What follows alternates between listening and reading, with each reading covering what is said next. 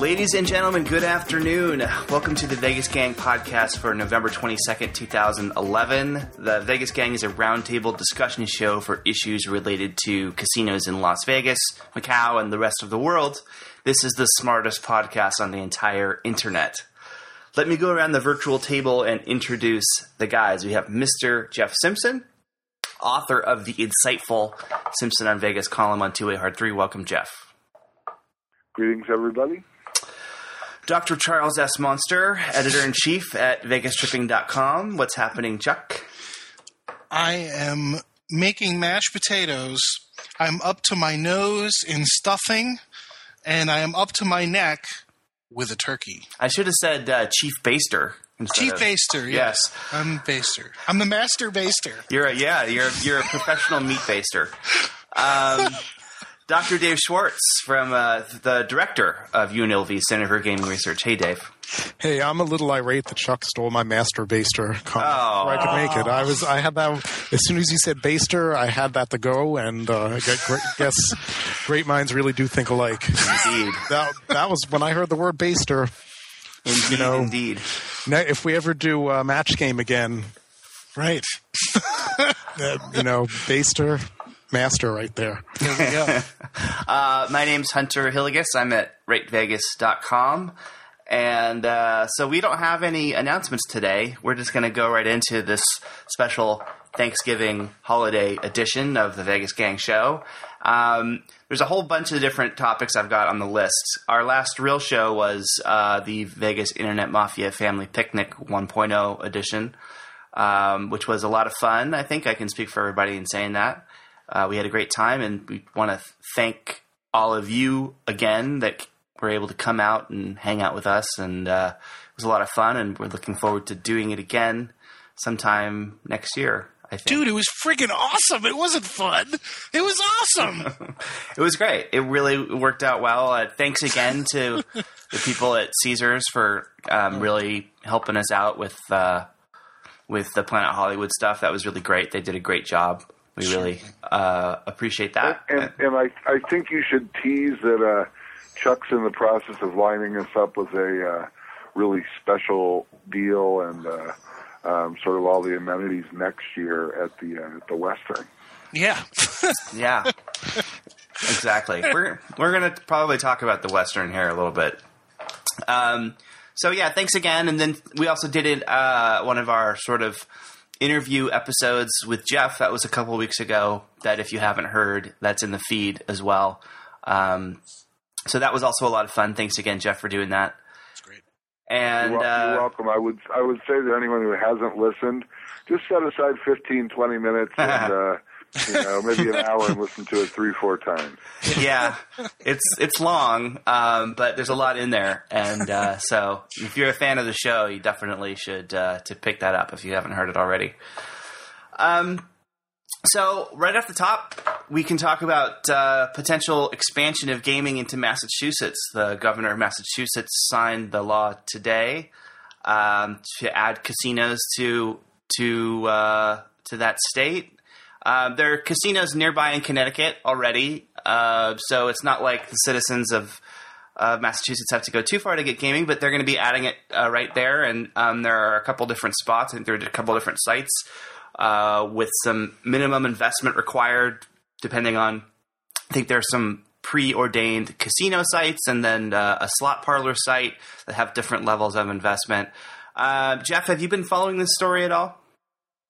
Absolutely, pretty closely. I think the best sort of Las Vegas-centric focus on that story was a Howard Stutz column from last Sunday, who he seemed to suggest that there are a few very clear favorites, basing it on a couple people in the analysis business for Wall Street companies who they seem to think Caesars is pretty locked into the Boston area casino that with their option at Suffolk Downs racetrack near Boston, and that there's a tribe, I think it's the Wampanoag tribe, that's likely to get the south of Boston license, closer to Connecticut and Rhode Island. And then there's a West Massachusetts license that's highly competitive. Ameristar has a site. There's a few other, very significant players, including the tribe from Connecticut that runs Mohegan Sun, and I never try and pronounce that tribe's name. So it's sort of an interesting, it's an interesting competition. The thing that I have always said that, Massachusetts, the people there love to gamble. Their lottery generates, and it had for a long time. I'm not sure if it's still true, but it was a few years ago. They generate more money per resident than any other state's lottery, and it's by a lot. It wasn't just a little. So the people love to gamble. It's one of the reasons. That's one of the reasons that the two Connecticut casinos have done so well. I mean, they obviously pull people from, obviously Connecticut and greater New York City, but they do get a lot of people from New England. And, Boston casinos is, you learn in the locals business that proximity is everything. It takes a lot to get people to drive by someone else's casino to come to yours. And so I think you will see a significant hit to the Connecticut casinos once Massachusetts casinos are up and running, and it's expected to take a while. But I guess they estimate that the slot parlor. There's also a fourth license for a slot parlor that requires much less investment. I think it's just over $100 million as opposed to $500 million or more for the big casinos. But the slot parlor could be running within a year or so, they estimate, and probably a couple of years, maybe less for the big casinos. Wynn and Sands, Stutz wrote, appear to have been boxed out of the casinos. I know Wynn would like to go into Boston, and probably so would Sheldon Adelson. It wouldn't surprise me if Wynn has some kind of, ace up his sleeve, or in Sheldon's case, maybe it's a hidden contest winner up his sleeve. But I think that they, those guys aren't going to just give up without a fight and try and get into the market. I know Sheldon has said publicly he downplayed Massachusetts, but if you could get the Boston casino in a good site, I think anybody in the industry would be very interested in that. Dave, any thoughts on how this could or will impact Las Vegas? Well, I think it's going to be another example of a city that's a little bit of a feeder market to Las Vegas, opening up casinos. Don't think it's going to be that big of an impact because the people who are going to be going there just for the convenience factor are already going to Foxwoods and Mohegan Sun. I think the bigger issue for the gaming industry is how are these licensees going to be picked? Earlier today, I was interviewed by a reporter from the Boston Herald, and I was going on a lot about the need to insulate the selection process from politics, which probably is a naive thing to say, but if you look at what happened in Louisiana and that license and the trouble that got Governor Edwards in, I think that's proof that when you've got these artificial caps and licenses, it's really just like pouring gasoline all over a stack of newspapers and walking around with a lit cigarette. You're just begging for trouble there. So especially in a case like this where you've got an extremely constrained market and those licenses are worth a lot, wouldn't be surprised if there was at least some kind of charges of corruption or something like that in the process. There's just too much money at stake. Any thoughts about how it will... That's a great point. Any thoughts about Atlantic City? Will this impact AC? It's gonna probably hurt them even more. But I think Atlantic City long ago wrote off the Boston market. You've had the Connecticut's been going on for almost 20 years now, so that's long gone. So no, I don't think it'll hurt them much more than they've already been hurt. Yeah. Geez, they sound like a battered spouse or something. Chuck, have you ever been to Boston? You know what? I am a born and raised New York City person. I hate Boston. Yeah, well said. I've never been to Boston. So I'll go now that they have casinos. It's one of those cities I've never been to. I'll tell you what I'm going to do. If the casino does open in Boston, I'm going to go, and I'm going to try to get 86 so I can say that I was banned in Boston. There you go.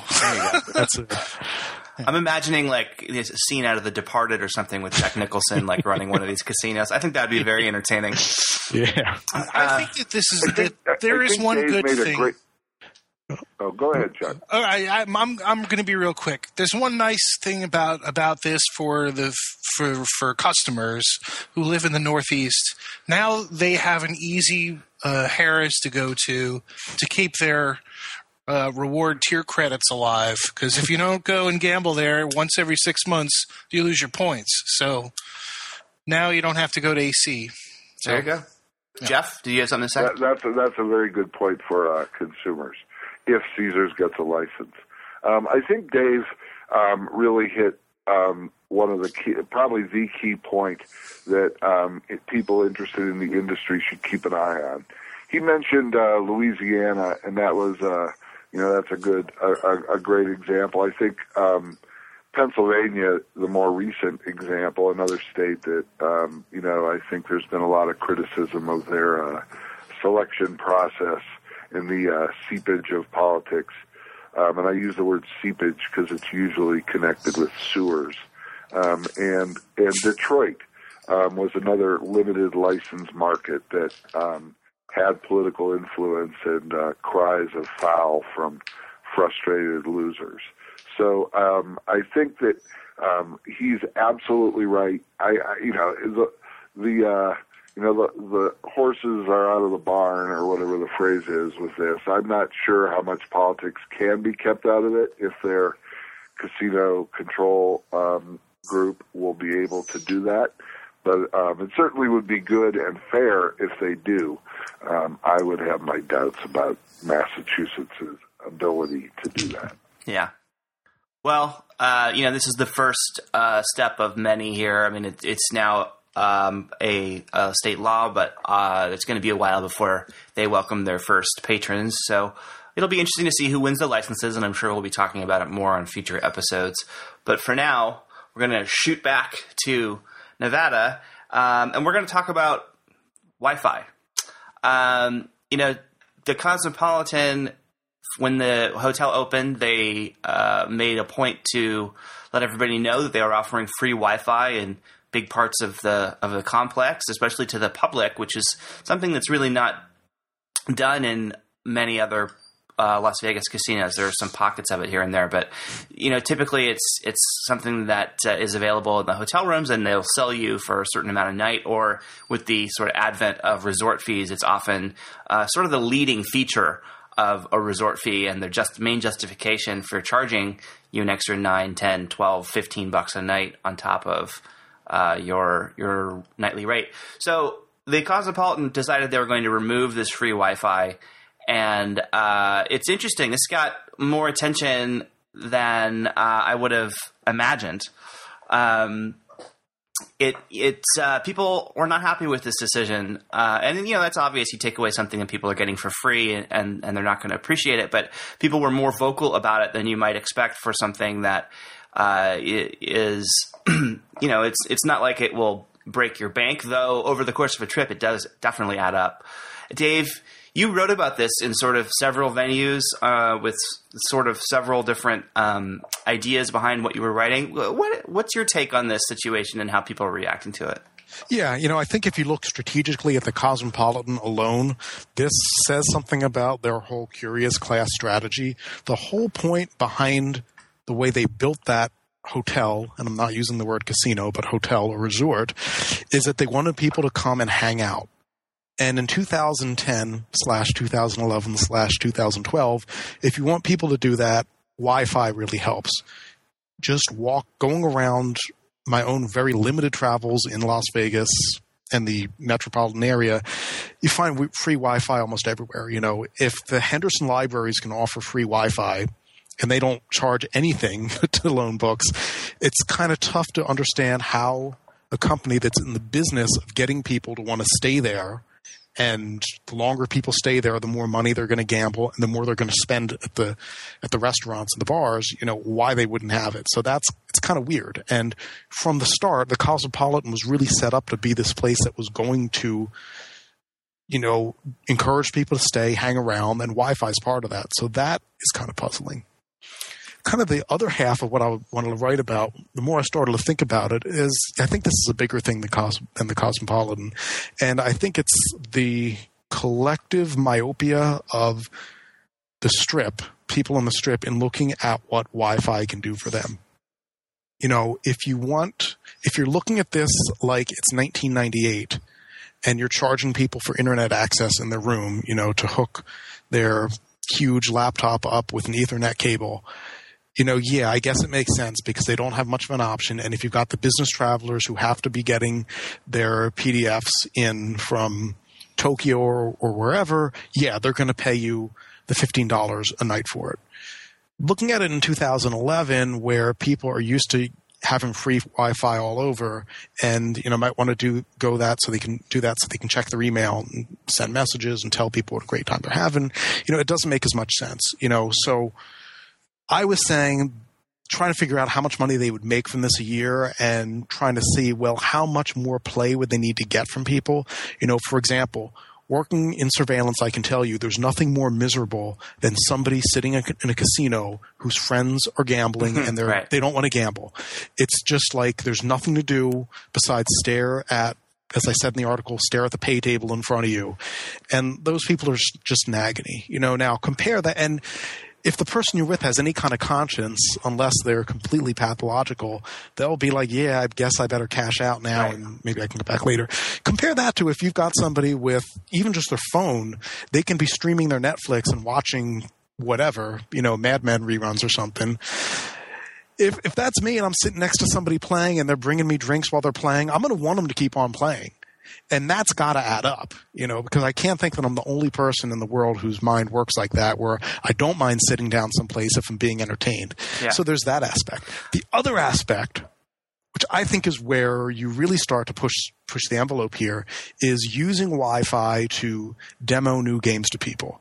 And Chuck can speak to this, at G2E, every manufacturer had all their mobile platforms, all these apps and stuff. If you're in a casino, why not encourage people to try out the games for free on the apps and then say, hey, find it right here? To me, Wi-Fi in the casino is really going to be part of the infrastructure they're going to set up that's going to be getting people to gamble in the future, and I don't know why I wouldn't want to do it now. Yeah, so I have a lot of thoughts on this. I am a major consumer of Wi-Fi wherever I go, and so I run up against these kinds of policies all the time. And it is a very interesting contrast when you compare Las Vegas Strip hotels to your average hotel or Motel 6 or Holiday Inn, where it's basically always included. And that's not unique to Las Vegas Strip hotels. Actually, most luxury hotels charge you for this. This is something that it's just a difference in the way that those models work, at least today. But man, is it annoying, and especially in cases where they charge you per device. I mean, it's not uncommon for people to have more than one device these days that they take with them on vacation, between a phone and potentially like a tablet and maybe even a laptop. That may be extreme, but it's not that. It's becoming more common for people to have more than one device, especially if you're traveling with a partner. It's easy. It's an easy thing to see. Someone might have two phones in their room, and to charge $10 or $15 per person per night, it's becoming ridiculous, especially when the service is usually terrible, like really slow and spotty. It's just terrible. And so it seems like if you are going to charge for it, you better be providing like the best quality Wi-Fi in the history of mankind, but they don't do that. And I understand they want to charge business customers. That's fine. You know what? Don't have free Wi-Fi in the convention center. Make them pay for it. When you book a bunch of convention rooms, they sell you Wi-Fi, internet access as part of that, and they give your group a special code. That's fine. Keep doing that. Those people, they've decided that there's a there's some kind of return on investment for them to have this meeting, they're going to include the cost of that in their overall budget. But to charge to nickel and dime customers for this stuff is ridiculous, especially when you're talking about casino floors that in many cases have spotty 3G cellular access. There's some really, a lot of these places have dead spots or they just don't work at all. To not have any communication really pisses people off. I know people that won't go places where they can't stay in communication, whether it's because they're just addicted to Facebook or they're paranoid about being out of touch with their family, or in some cases they have a job where they literally can't be out of touch, right? So this may not be everybody that comes to these places, but it's not uncommon either. And so if you've got a spotty cellular network access inside your building, provide them free Wi-Fi. That's another way to make people feel like they're not disconnected from the outside world. In addition to all the things you mentioned, Dave, I mean, I think, I've written about this and spoke on this before. I think that the casinos and the slot manufacturers have done a pretty lousy job so far in integrating new technology into their games, and coming up with games that interest a new generation of potential casino customers. In my opinion, they're still failing in that department. And we've heard potentially some folks are working to change that, but so far we haven't seen much. And I know I didn't go to G2E this year, so maybe there are some amazing things around the corner. But if it's like server-based gaming, it'll be next year for the next 10 years. So I don't know. I feel like the casinos really are nickel and diming on this point. I think they could get a whole lot of goodwill out of providing it, and maybe you provide it for free, and then you have a special turbo version that people can opt in to pay for. And I bet they might be surprised. I bet there are some people that would want to pay a little bit of money to get a guaranteed super fast connection that's, a couple notches beyond the free basic version. Well, the thing that bothers me about this is basically they're ignoring rule number one of casino management, which is keep people in the casino as long as possible. This is going back decades, if not centuries. They're negative expectation games with a slight house bias. You want to keep people in the house as long as possible. If people have to leave your property to check their email in a timely manner and do whatever they're doing, in addition to, their friends wanting to leave too, you're going to be less profitable. So I really don't see a compelling reason outside of that slight bit of incremental income from the convention customers not to do it. And Hunter, you addressed why, just charge in the convention areas or do the turbo service. So I don't get it. Yeah. I mean, I don't know. This is one of those things that really kind of burns me out. And the Cosmopolitan, they've had, a lot of financial struggles as they've gone through their first year. Obviously, they're still losing a ton of money every quarter. I can't imagine that this is going to turn that tide. I mean, the numbers just obviously don't support that. But it just feels like, well, how serious were they about doing things differently, right? When they opened the property, that was one of their mantras. And there have been a lot of evidences of that really not necessarily coming to fruition. And this is just another one we can put on the list of promises that are potentially unfulfilled. Chuck, what do you think? When I first heard about it, I didn't really care. It's like, okay, so what? No big deal.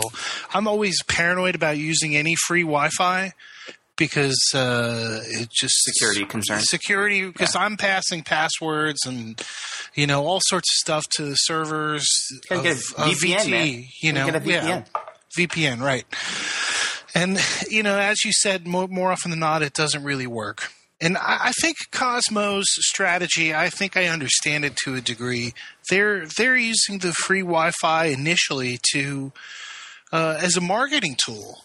Not just so, hey, they have free Wi-Fi there, but people can take pictures and share the details of the property, right? Like those little hands that have like "fuck you" written on them, which now are cased in plastic, or the dice, the portrait of the face that when you get closer it becomes a dice. All these other little details that you'd never really see. This is the stuff that you're going to share with people and say, oh, this is the Cosmopolitan. Oh, this is the Cosmopolitan. And it created a gigantic amount of brand awareness. It got their art thing, their culture, the details, whatnot. All of that stuff just got shot out into social media, and it got the word out in a way that probably blanketing, Architectural Weekly and Vogue, at a discounted price. They got people to do their advertising for them. And now that the word is kind of out, they've established their brand. I imagine they probably are looking at this thing and saying, well, people are coming to Marquee, and whoever is playing Lemfow is playing, and it's, people are just blasting out photos, and the bandwidth costs could probably stack up pretty huge, after a short period of time. So if you look at it versus cost versus, do a basic analysis, what do you get out of it? When they're down 60 million and they're blowing $1 million or $2 million in bandwidth by people using their network, then it's time to cut that off. Cut it off and start making some money on it. If people want to use it, they'll use it. If not, well, you've got a 3G phone, a 3G iPad. Well, I will say that when I was there this last time, the 3G service inside the Cosmopolitan didn't work at all. So it was literally cut off because their Wi-Fi wasn't working either. So it was literally like a black hole, and I just wanted to leave. Right. No, I understand. And the costs aren't inconsequential, though I think at that level they get some pretty good deals, and they can factor those in across long term and probably get some pretty good some better rates than a lot of folks can. Right. There's no – I think Dave makes an interesting point, but I don't necessarily think I can put money behind it, that somebody – to keep your friend sitting at the slot machine while you play, unless there is an actual reason why it makes financial sense for the waitress, for the bartender, for the cheap rum to keep that guy at the slot machine. The Wi-Fi doesn't have that equivalency. It doesn't do that at this point. Now, what Dave is saying about the slots, now that is going to definitely happen. We were talking with the Bally's technology people, and they're talking about how you can take your game. You can save the status of your game on one machine to your phone, and then walk over to another machine and transfer it over, or walk to another casino, and you'll get to start your Michael Jackson game exactly where you left off over there, but of course with different money, but you're still on the same machine. Now, this kind of technology is going to require Wi-Fi. It's going to require all sorts of types of connectivity. So it is going to happen to be the wave of the future. Now, whether or not they let people do things other than, plug their phone into the slot machine remains to be seen, but he's absolutely right with that point. I think, part of my disappointment also is that I was hoping, these kinds of things, Cosmopolitan potentially showed a chink in the armor here, and the armor being all the strip hotels charging for Wi-Fi. And, I could have seen that as something that could have spread if it was something that became clear customers began to demand. Yeah. And clearly now, the chances of that are diminished as they are no longer offering it. They're not George's, though. The hotels are not generous. Between resort fees and all these other add-ons and whatnot, the trend is going the opposite direction, charging more for less as opposed to giving away free stuff. There is no free drinks. There's no free lunch. There's no free Wi-Fi in Vegas. I bet, though, some people use more in water and electricity than they do in Wi-Fi cost. I don't know. I'm just disappointed by this sort of thing when I see it happen. I guess I would feel a lot better about it if the service that they were selling me worked as advertised and it wasn't gouging, which it often is. Yeah. That part of the problem is it just doesn't. What they are charging doesn't seem fair. I'll just say, somebody who's not a huge tech person, when I'm out of town, I might just want to check some emails and stuff like that, and having the Wi-Fi really helps. And it's just strange that if whether you're paying $20 or $30 or $50 a month for your internet connection at home, you end up paying the same thing like over 3 days on your vacation. It's like, I feel like I'm being ripped off here. So there's you are being ripped off. Yeah, you are. As a customer. So it's like, I would understand paying for it, that nothing's free. If it's just like, okay, $2 and I get 24 hours. Fine. I'm fine with that. That seems fair to me. $15 for a day on one device. Plus, even me, like not even being that big of a tech person, I easily could have like 3 devices that I want to have a Wi-Fi connection for in my family. So it's like, if that's where I am, I imagine the really tech-savvy people are way ahead of that. So I think a lot of this is just, the hotels are behind the curve when it comes to realizing the way people are using technology has changed. And ultimately, I think some of these things they will have to react to. People will not stand for per device $15 a night charges forever. I mean, that just won't work. So eventually, something's going to have to give. It may not ever be free, but they're going to have to change some of these policies because people aren't going to go for some of these things as individual multi-device becomes more and more prevalent. Yeah, or you'll just spend a couple hours and go down to Macy's and get the free Wi-Fi there, or wherever else, or Starbucks, or McDonald's. Wherever else has it. Yeah, McDonald's, or any of the other places, any other businesses that seem to be doing well and seem to be able to find a way to work this into their cost structures. Yeah. Anyway, we'll see what happens with the Wi-Fi. If they made it work fine, I would be way less irritated about it. A couple things Jeff. on Wi-Fi. Yeah, tell us about your Wi-Fi love.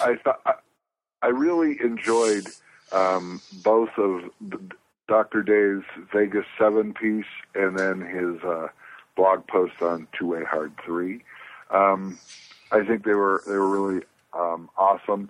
I think that the example of the non-playing significant other or buddy or whatever, I think is really a good one. And I think that sometimes, and this sort of ties in with what Chuck said. Chuck, apparently, and I can't disagree with Chuck. He's got to be right because there's no reason for them to take it away unless they have some kind of internal cost-benefit analysis that makes them think it's more financially sound to not give it away anymore.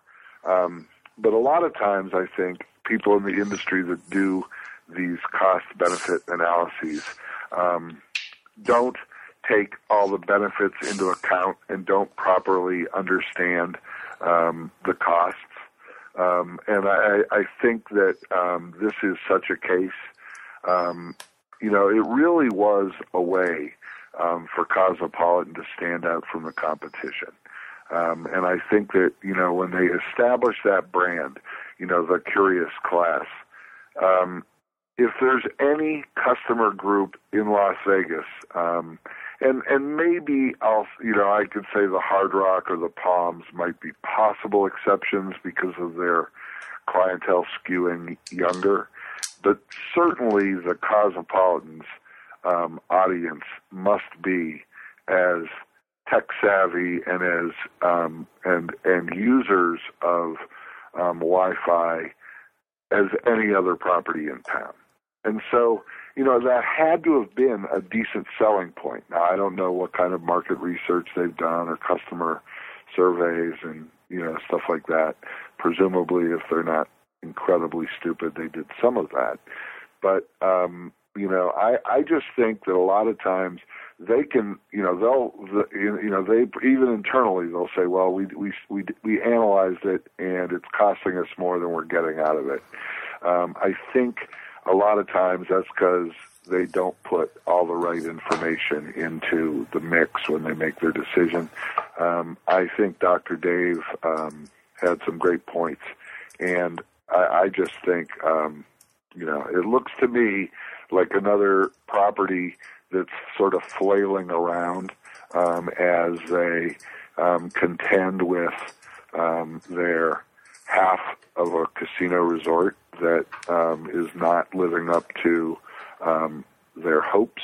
And, a lot of times decisions made under that kind of pressure are not the best. We've seen it many times in the past. So there are great articles, great discussions so far on Two-Way Hard 3.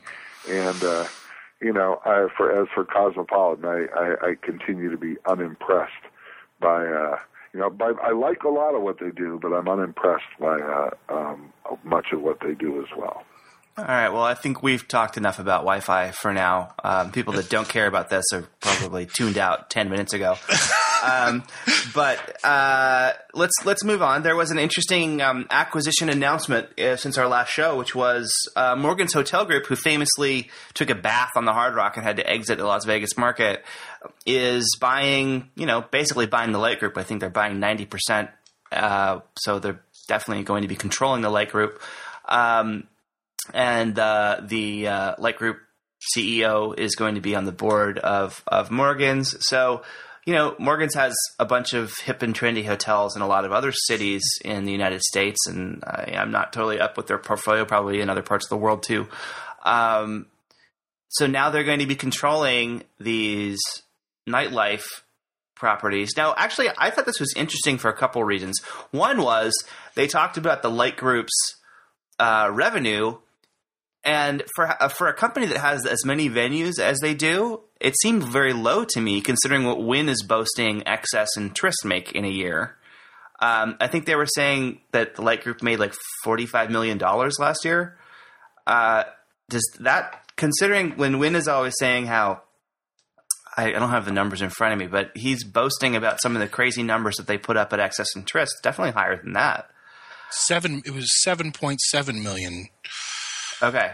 In Light Group, their cash flow for the year. So it's even lower than that was their cash flow. So, I mean, that's kind of surprised me. Maybe I'm alone in that. We don't know what their split is with MGM, right? So it may be that they just have tough deals and they're giving a lot of that away. But anyway, it's interesting. Morgan's has decided they want to make a big nightlife play. They're taking over, one of, if not arguably the most visible nightlife operator in town, which has got a ton of places, some doing better than others.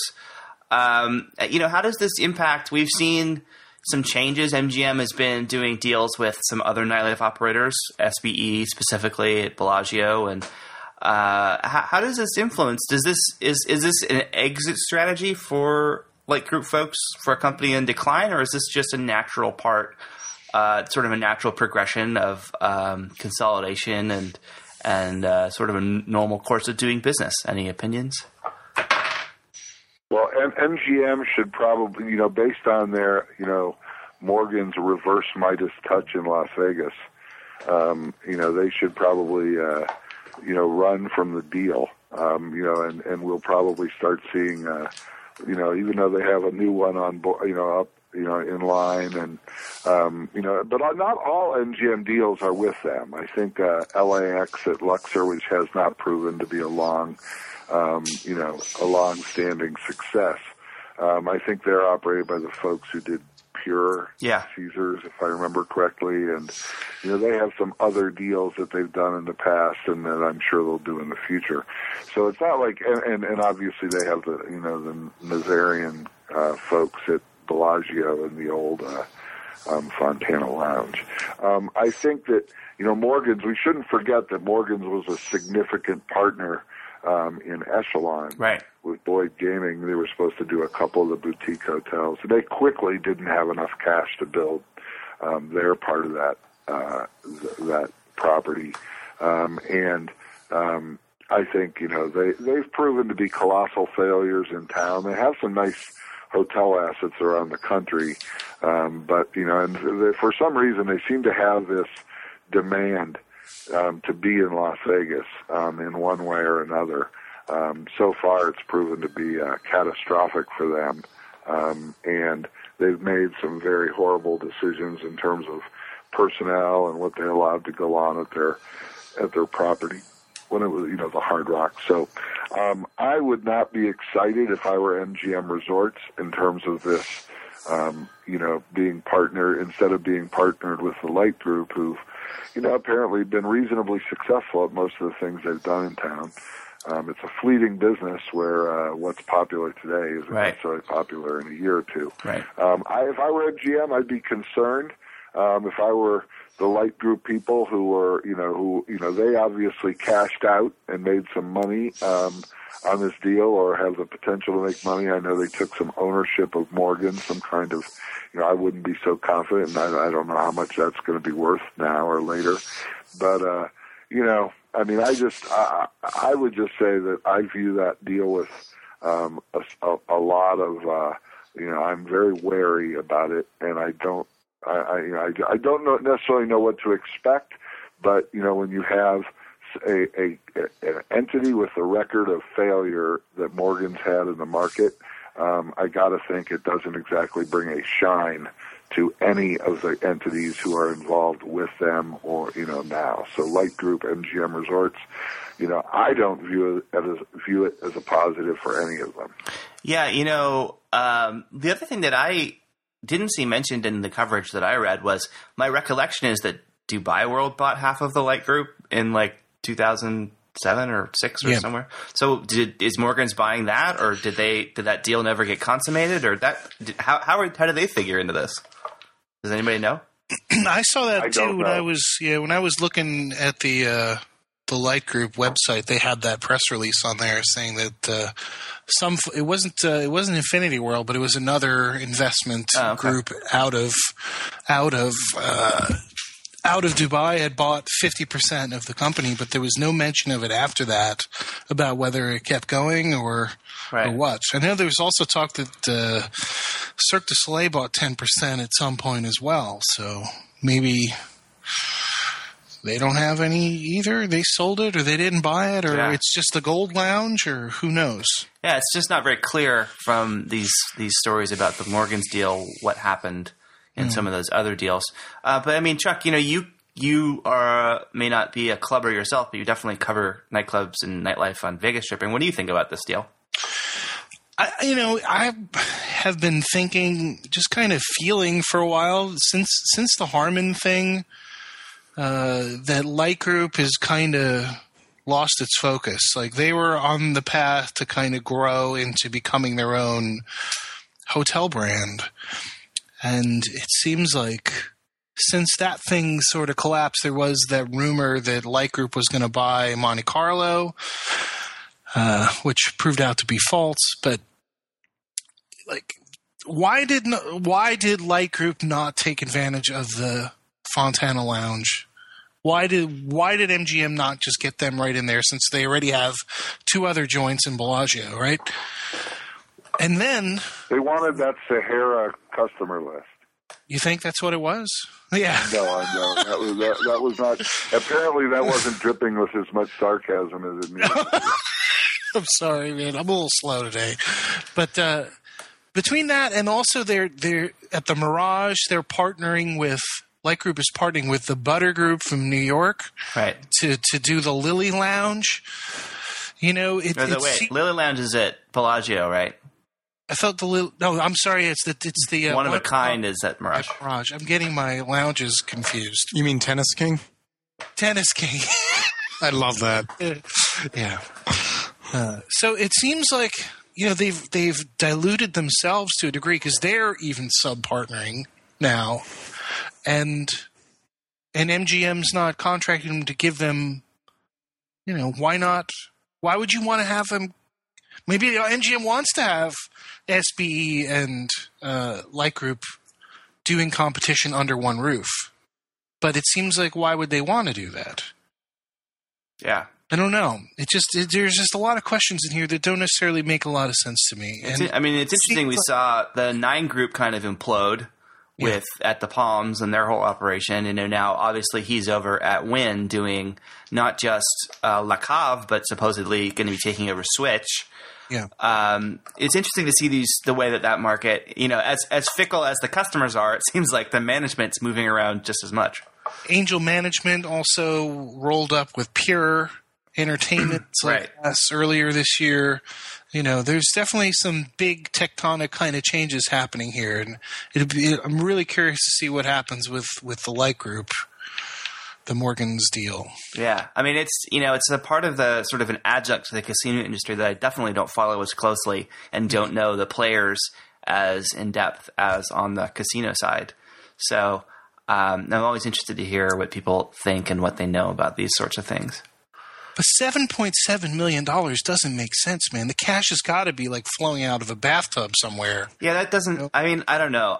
The numbers that I've seen associated with the deal don't make any sense, and so either there's something seriously wrong, or there's just some part of the deal that is not public that would make everything add up. But if they're marking up a $25,000 bottle of champagne for $250,000, and they're only making $7.7 million a year, what's wrong with this picture? They're not paying MGM that much. It doesn't make sense. And if so, why wouldn't MGM just absorb them and take all the risk too? Because there is no risk. Right. There's definitely some part of that whole equation that isn't balancing out. And who knows? Maybe maybe the people running the company were just taking a ton of money out of it and paying themselves, insanely huge salaries. I mean, I guess that's possible. That's probably it. But it's the numbers didn't seem to – when you hear about how successful nightlife is at other places, like Tao and the Wynn places and Marquee, there should be more money in that piggy bank. Speaking of people that have no money in their piggy bank, the Western is closing. I don't want to spend too much time talking about this, but, this is a downtown property that is a little bit off the beaten path and is not really known as the world's most pleasant place to visit. There are people that love it, but it's typically, smoke-filled and kind of dirty. And is this a big deal? They announced they're going to be closing in January. It's the same folks that own some other properties downtown. They claim the announcement, the press release is like vaguely implied that they'd be redeveloping the site in the future, but that seems like total bullshit to me. I don't know. What do you guys think? Is this a significant hit for downtown, or will anyone even notice? Well, I don't think it's a significant hit. And I'm going to say I thought when they closed the plaza to redevelop that, I thought that was total bullshit. And I think I even said maybe in the RJ, well, yeah, it's probably never going to open. And then I was proved wrong. So You never know. I think a lot of it hinges, and I said this somewhere, I don't know where or who I said it to, but I remember saying this. It might have been in a dream, in which case the world is hearing it for the first time. But sorry if you've heard this before. But basically, that area is kind of in a transition right now, that East Fremont, where it could go one way or the other, where either once Zappos moves in around there, it does, kind of provoke a lot more development. You do have people spending a lot more money down there, in which case the Western would be in kind of a valuable place to redevelop for some kind of higher use, or if not, it just kind of goes the other way and fizzles and decays, in which case the casino probably wouldn't be doing that well anyway. So I think it makes a lot of sense from a financial point of view what they're doing. Although I feel sorry for the people who had jobs there. Hopefully they can find them other jobs. You would hope. I think it's not a big deal, like Dr. Dave. I think that its highest and best use right now is probably waiting for redevelopment to reach it in the future. I covered in, it's more than 9 years ago, almost 10 years ago, in 2002, when the representatives of Jackie Gahn, whose operations owned the Western at the time, they had just negotiated a culinary contract, and they were already probably losing a little money at the Western, and the new contract, I think they thought, would make it even more difficult for them to try and break even or better. And they announced they were going to close it, and then Michael Gahn said that Jackie prevailed on him to make an effort to keep it open, and out of concern for the employees. And quite frankly, I'm surprised it stayed open as long as it has.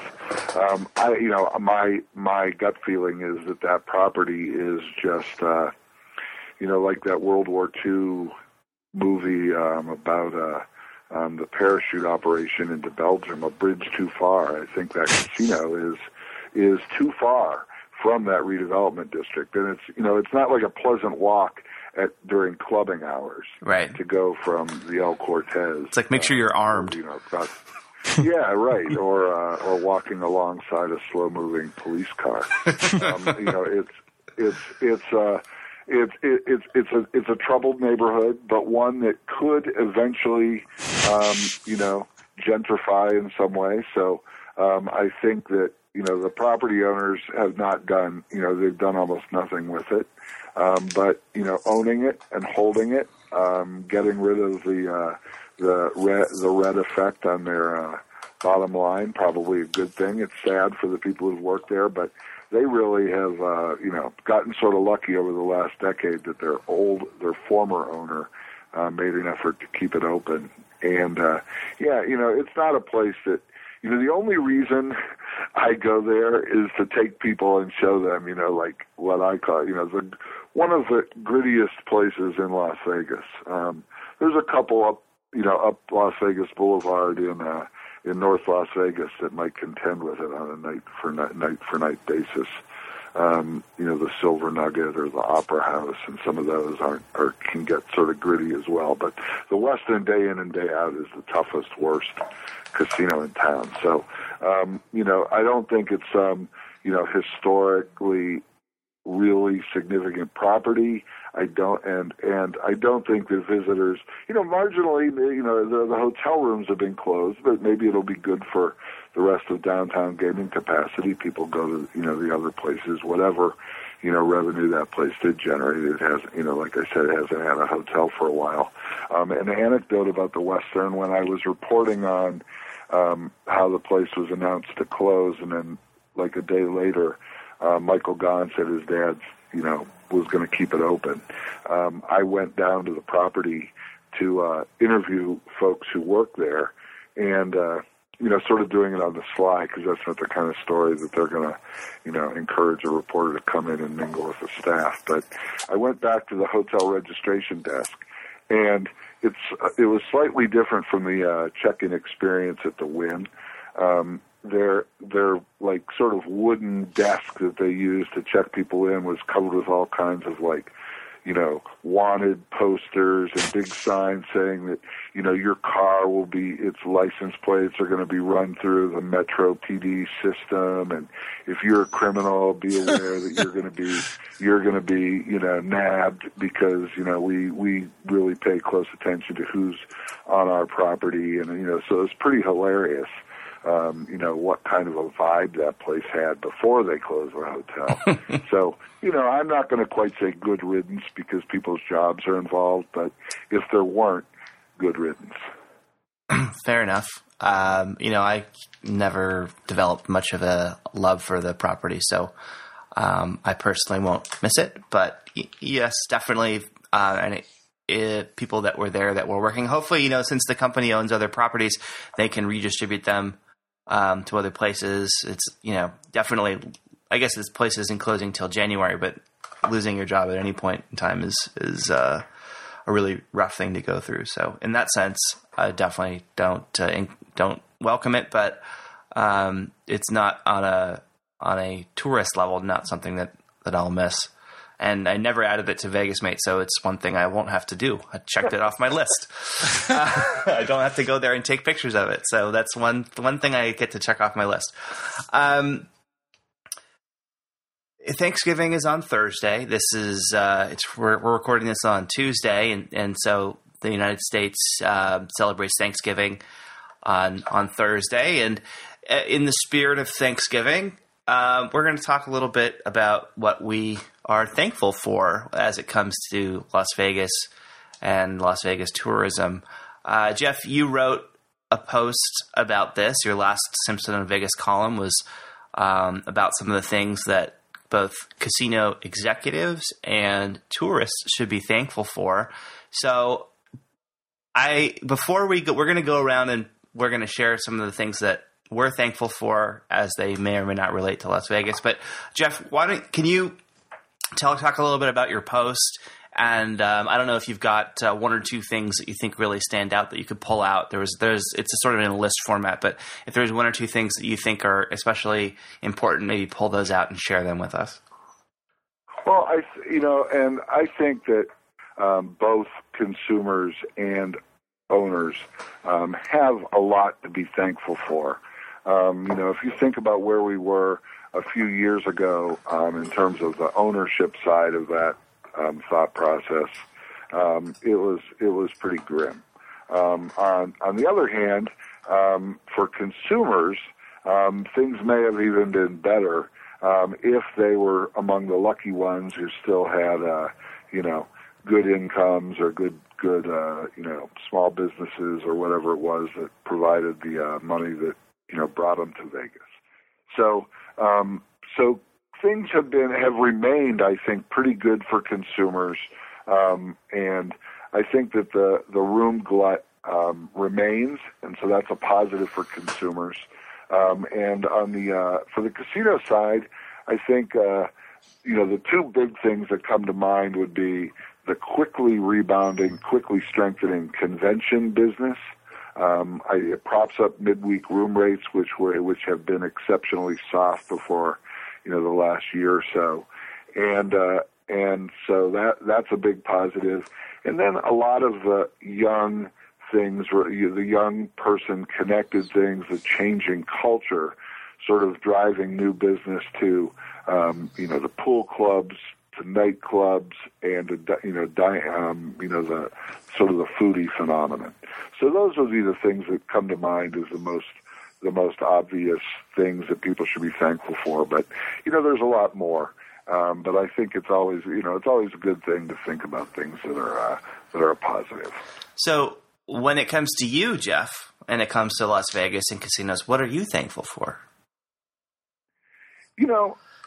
What I'm thankful for, I think, is, the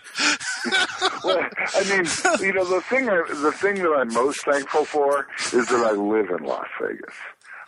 When I lived in California, when I lived in Florida, California, it's easy to get here, and I came here a lot. When I lived in Florida, and, so many people in the United States don't live in driving distance of Las Vegas, and within driving distance. And so, for me, it was a question of, having to buy round-trip airfare and, sort of trying to time my flight at a time when I could afford to come to Las Vegas.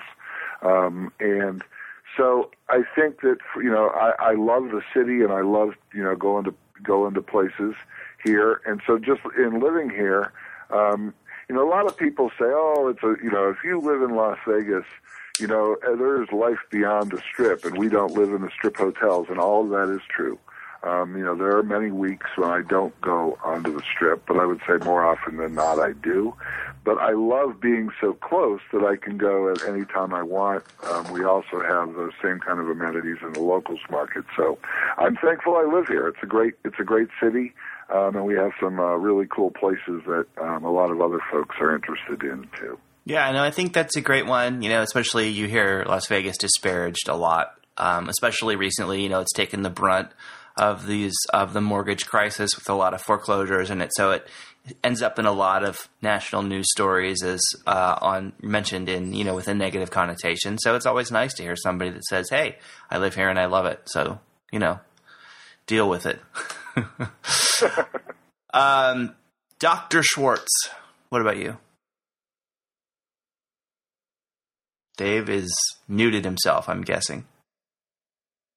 Or not. Dave has passed into the... Am I here? Oh, you're here. You're a little... I'm here, okay. You're a little... Yeah, you're breaking up a little bit.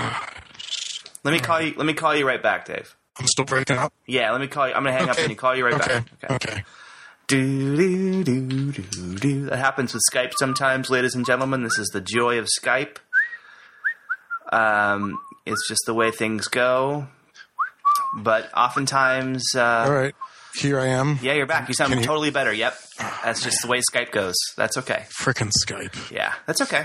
We will return it for a full refund. So I was calling on you. Anything you have that you're thankful for, as it may relate to our calling here at the Vegas Gang? Yeah, I want to throw out a couple of things here. First of all, obviously, I'm very thankful for my wonderful family. Second of all, I'm going to double down on what Jeff said. I'm really glad to be living in Vegas right now. This city's been really good to me, and I've gotten a lot of opportunities here. And I know it's not perfect, but what is? I don't think anywhere is. And I'm just amazed at the stuff I get to do. And the fact that I get to write about something I find really interesting and do research on that is awesome. Finally, I'm going to say I'm really grateful and thankful for guys like you and Jeff and Chuck and everyone involved with Vegas Gang and everyone involved with the Vegas Internet Mafia. both people participating and people who read and listen, because it's really great to be able to share my work with a bunch of people who are also passionate about it and care. And I can't even think about how dismal my work would be if I didn't have people to share this with in so many ways. So thank you to everybody. Excellent. No, I think that's great. I agree. Mr. Monster, any thoughts? Well, I definitely gonna put all my chips behind what Dave just said, and I'll never be able to say it as eloquently as he did. Without you guys who are here with me right now on the line, and everybody who's listening, and everybody who reads all of our websites and comes to our stupid events and stuff, I don't even know what I would be doing with myself. I'd probably be, moping. But in addition to that, I think I want to be thankful to the independent spirit. It's the people who do the crazy things. The ones who think that they can open a casino, the ones who think they can start a business, the ones who think they can do something different because they think that that's what has to be done and that's what's right. Specifically, I'm thankful for the Cosmopolitan, even though I've had a run of kind of shitty luck in dealing with their hotel room. I'm glad it's there. I'm really glad it exists, and it's kind of shaken the business for tourists and for people involved in the business in a pretty profound way in the last year. Whether I patronize a lot of the things that they do or not, it doesn't really matter. But the fact that they're trying to do something different, I really, really appreciate that in a world that's kind of become more homogenized over the last few years. Yeah, Chuck, I think that's a great one.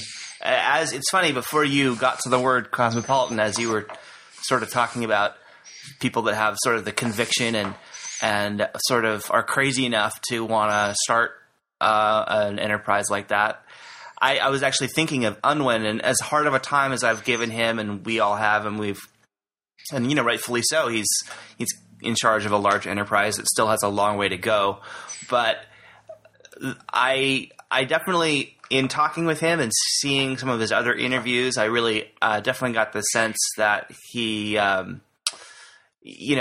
believes in what he's doing. And it's funny to say that about a money-making operation like a casino, right? It's not like he's curing cancer, but it takes a lot of it's a bold initiative to be an independent sort of upstart, and they're showing, their results so far have shown it's hard, but they seem to be sort of powering through it, and who knows what'll happen. But I agree with you. I think that there is a lot to be said for energetically going in every day and trying to make it work.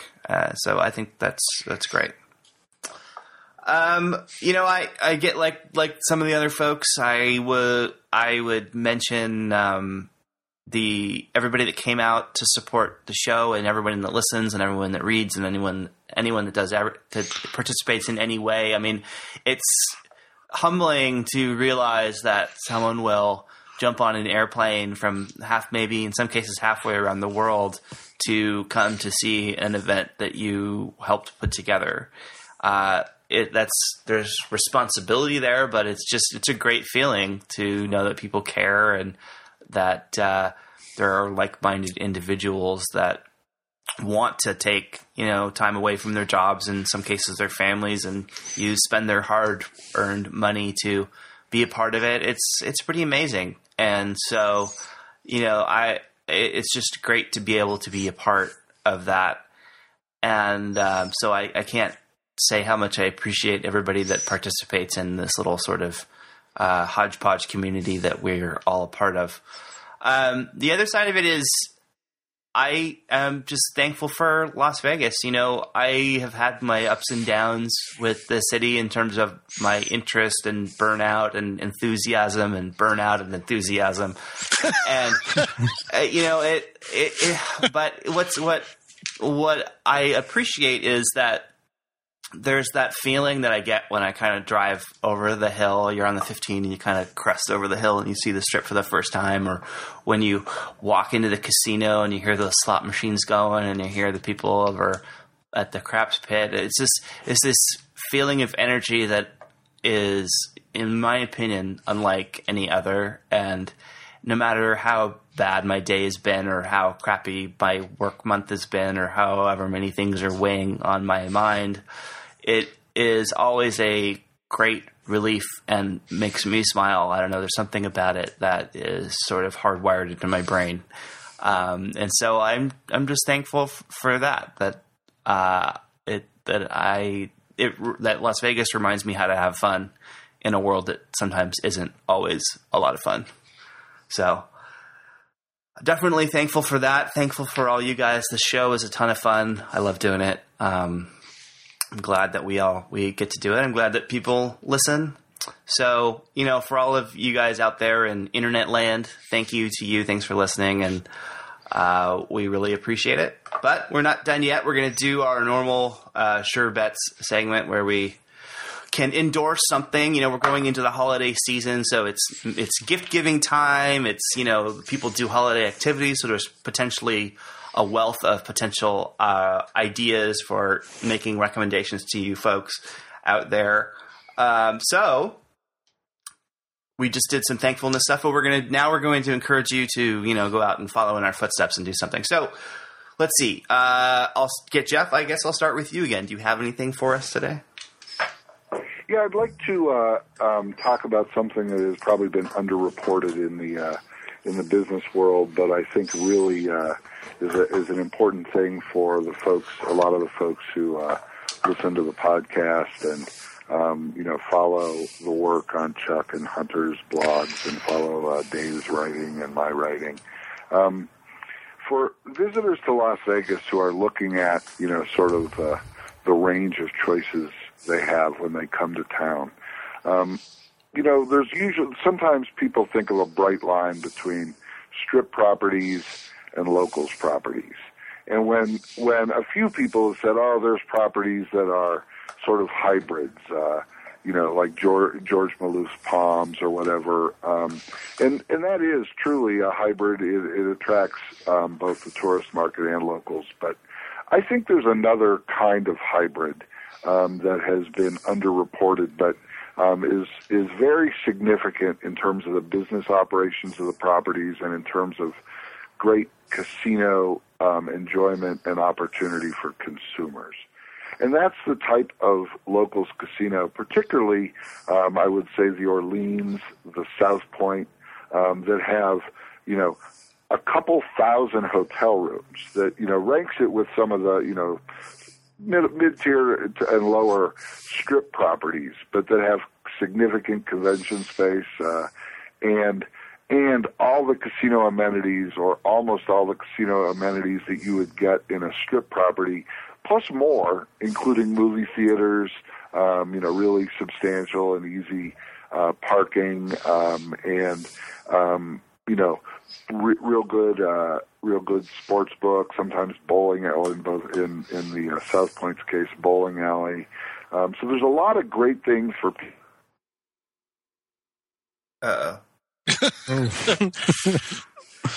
Jeff. Oh, all right. Well, let me call Jeff back. This is a day of Skype joy. Wow. It happens. It's Thanksgiving week. People are calling their relatives and yeah. I don't know why I always make it a habit for that to happen. Yeah, I don't know. I think we lost you on bowling alleys. What I was saying is there's a lot of great amenities at these properties, and there's a lot of rooms.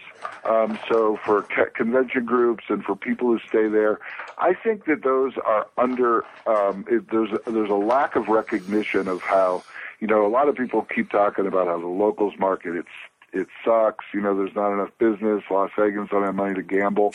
But there are what are considered to be locals casinos that are really more hybrid, that have substantial numbers of tourists staying there, substantial numbers of convention visitors there, And in particular, I would point to the Orleans and South Point, but there's other examples, to a lesser that are close to drive-in markets. Off 95 and Boulder Highway, there's Sam's Town and Boulder Station.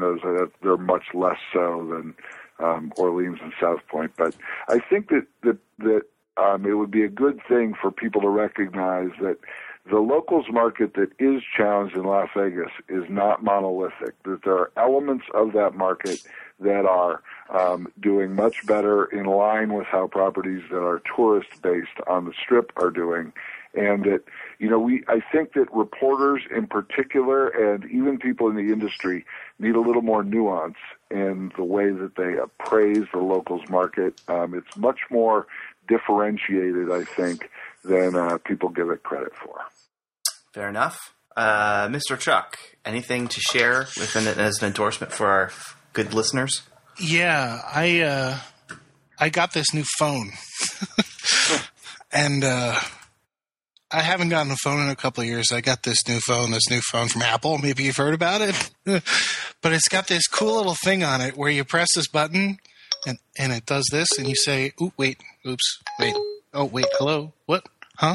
What's going on? What you mean by, and it does this city anyway. Great demo. What's the bet? Shh, you guys gotta stop talking. Wait, hold on. What's the best hotel in Las Vegas? What's the best hotel in Las Vegas? I found a number of hotels in Las Vegas, Nevada. I've sorted them by rating. And the winner is, according to Siri, Wynn Las Vegas. I'm going to file a bug with Apple because she pronounces Nevada wrong. Yeah, so that's my endorsement. This thing with the Siri is pretty freaking amazing. This is the future. This is the wave of the future for hopefully every device in the world. Now, I've got the thing that talks to you in the car, but it doesn't work nearly as well as this. I wish I could plug Siri into everything. TV sets, cars, you name it. So yeah. Well, I think that we'll definitely, to put on my technology prediction hat for a minute, I think we'll definitely see a lot more of it, not just from Apple, but from other people. So I think your wish will be fulfilled. I have a 4S also. I like Siri a lot. I like to be able to tell it to remind me to, get beer when I leave my house. It's nice. So it's, I'm a big fan. Though I think coming from me, I'm not sure how much people would really listen to the recommendation. I kind of have this reputation for just liking stuff that Apple makes. Yes, I think the iPhone 4S is an excellent recommendation, Chuck. Dr. Schwartz, we're back at you. Okay, before I get to my recommendation, I got to ask you guys for some help here. I don't have a 4S, but Mrs. Dr. Dave has one, and I was telling her, the Siri stuff is awesome. The guys are talking about it. It's great. Turn it on, and I ask it, how do you use Siri? And it just gives me a definition of the word use. Uh-oh. I'm like, Well, one thing you can do is when you push the button to engage the Siri thing, you'll notice there's a little I button that you can push, and if you push the I button, it gives you a whole set of instructions as far as what you can do with Siri. So I'm surprised that she didn't give you a good answer, but there is built-in help. Okay, this is going to take some time for me. And so my recommendation, being I would say probably more on the late adopter side of the curve for a lot of reasons, for a lot of things. In the past couple of weeks, I've really gotten more into e-readers and reading books instead of in print digitally and e-publishing. I've been part of it's a little bit self-serving. I've been researching it to get more in the publishing aspect of e-publishing, but as a reader, I've just really enjoyed being able to read books that way. And there's a lot of different devices. I've been using a Kindle, and it's not an exceptionally good one. It's basically their, I guess, mid-market one, and it's pretty cool. It's just pretty cool. So if you haven't tried it before, it's nice to be open-minded, different way to read books, same content, just a lot easier. Yeah. And I get that's my sure bet for this week. The Kindle is a great reading device, and now they have a bunch of different models from button-based Kindles to touch-based Kindles, and they have a Kindle Fire, which is like sort of like a a touch-based tablet, more like an iPad. But I think the original, the e-ink Kindles are some of their best reading devices because you can read them anywhere. You know, there's no glare if you take them outside. And they're really cheap now. I think they have a $79 and a $99 Kindle, and they're tiny. They can almost put them in your pocket. So they have gotten to the point that they're inexpensive and small enough that you can carry them with you without having to worry about them, which just makes them a great way to read stuff on the go. So yeah, the Kindle's a great device, and they've done a great job. I have a couple things I want to say here. On the SureBet side, I want to first say, Dave, you did an interview with George Maloof. That was a Vegas 7 cover story, but the story came out great, but the podcast version of it was really fascinating. And I definitely would recommend anybody that hasn't heard it to go and listen to it, because we did an interview with him, and I know that you guys have also interviewed him in the past in other contexts. He doesn't always. He's not always forthcoming. He's not the kind of. It's not like a Steve Wynn where you'll just say one thing and he'll talk for 2 hours. Sometimes it feels like you kind of have to pull things out of him. But the impression I got from this interview was he was very forthcoming, and it turned out to be a really good interview with a lot of interesting info. He seemed like he was being very honest.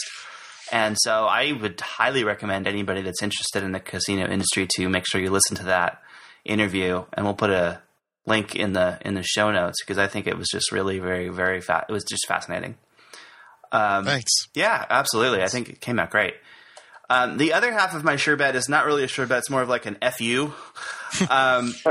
All right. Now we're talking. A regular feature. Yeah, actually, we should be more in line with our inclinations. We can maybe change the segment to be like SureBets or FUs.